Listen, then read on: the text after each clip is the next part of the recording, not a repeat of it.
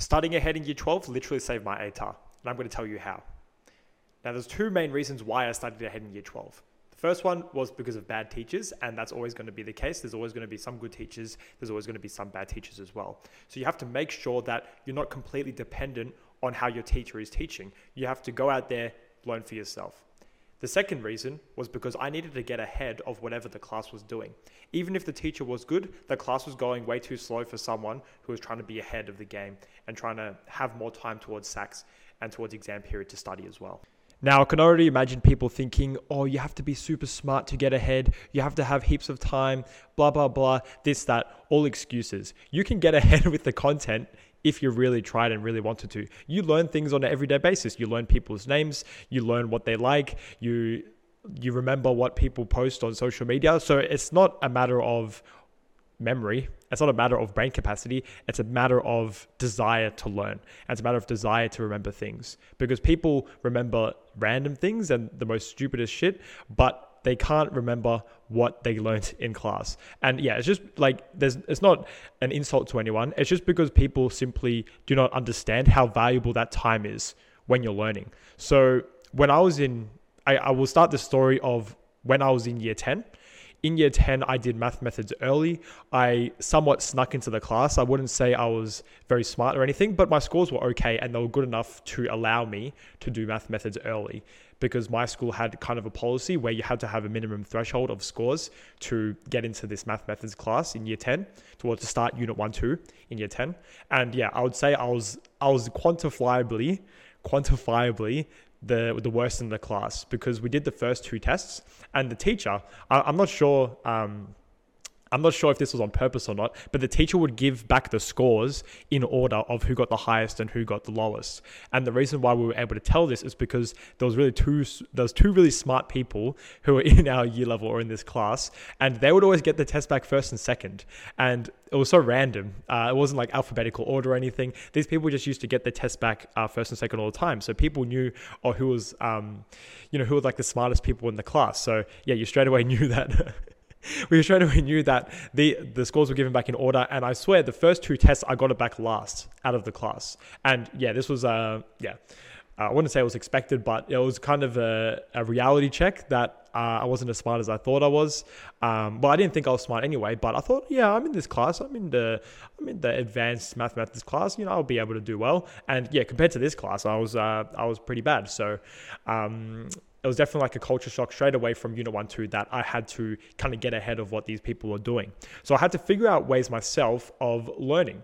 And, my parents couldn't really afford a tutor for myself. Pretty much everything that I learned myself was either through the textbook or through free resources online. So wherever I could find free resources, I would use them. Wherever I could read, if I could read the textbook early, like before the class did it, I would as well. So that's pretty much what I did. And when you split up these study methods, you actually get a lot of repetition of the same thing.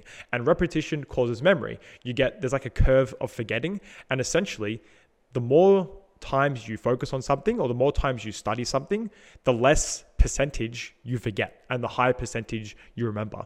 So essentially what I did was I increased the frequency at which I studied things. I read the textbook early. I read the online resources early. I watched videos on YouTube early. I tried the exercises as well. And this was all done before the class even happened. So before the class even happened, I studied the same thing 4 times. There was no chance I was forgetting it after learning the 5th time from my teacher. And my teacher was amazing as well. The teacher I had in year 10 for 1, 2 methods, she was really good as well. So learning from her was just another awesome perspective. And then you had the textbook perspective, you had the YouTube perspective. You're not only learning the same thing over and over, you're also learning it from different perspectives as well, which really helps. Now, there's no special trick to learning something early. You really just have to read it or watch it and pretty much just understand everything that it says. So for example, let's say if I was self-learning a linear modeling problem. So for linear modeling, you have y is equal to mx plus c as your formula. M would be your variable rate or like your rate of change. And then the c would be your constant initial value, your fixed value, whatever, however you want to look at it.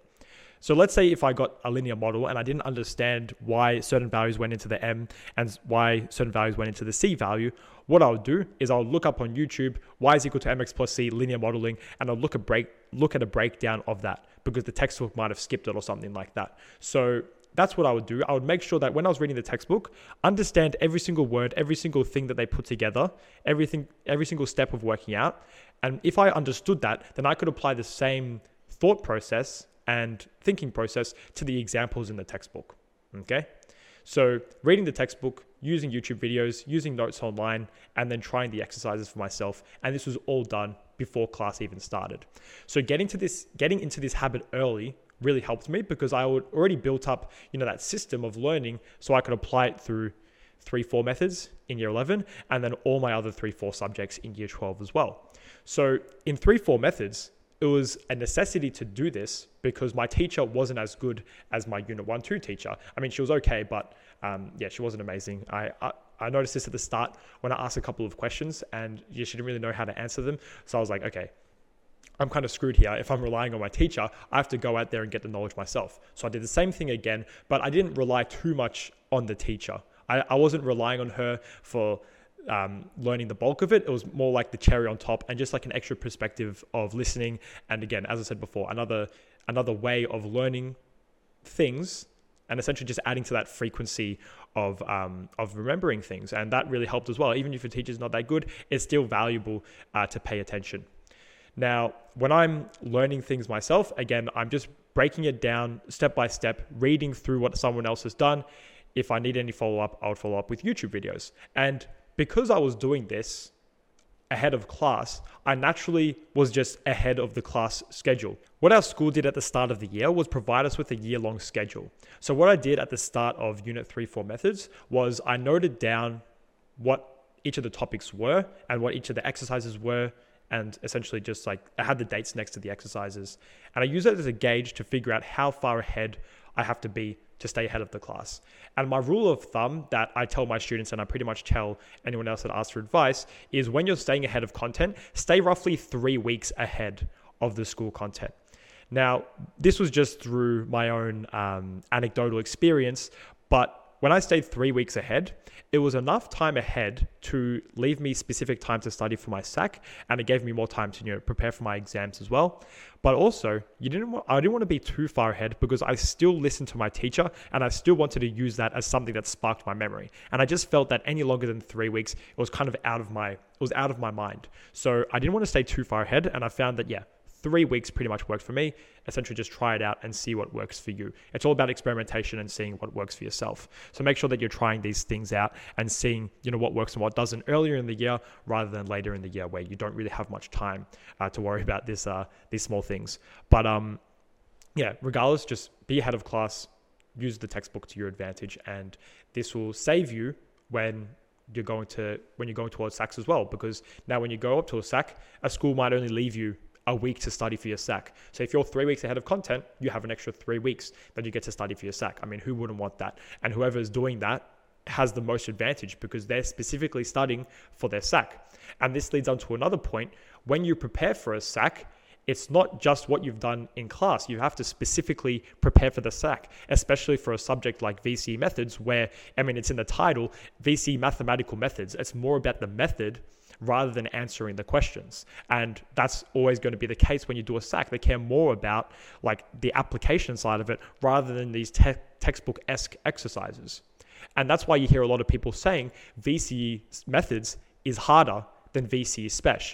And people might be thinking, oh, you're crazy. Like, that's not actually the case. Well, that was my experience, and that was so many other people's experience because VCE Specialist Maths is pretty much just based on whatever's in the textbook. That doesn't go much further than that. The applications aren't going to get too crazy. But for methods, you see questions on the test that are like really like deep and understanding. And you have to, investigate more so than Spec, where it's just literally like textbook questions from the extended response section of the textbook, which I'm not saying they're easy. I'm saying they're relatively easy compared to what the hardest questions in methods would be asking. Another thing I hear people say is the textbook is useless. No, the textbook is not useless. It is specifically made for the VCE curriculum. Every single textbook that you use and every single piece of material that you use is specifically made for Victoria. So all the content in the textbook is tested on your exam or your SAC, and it won't go beyond that level of theory.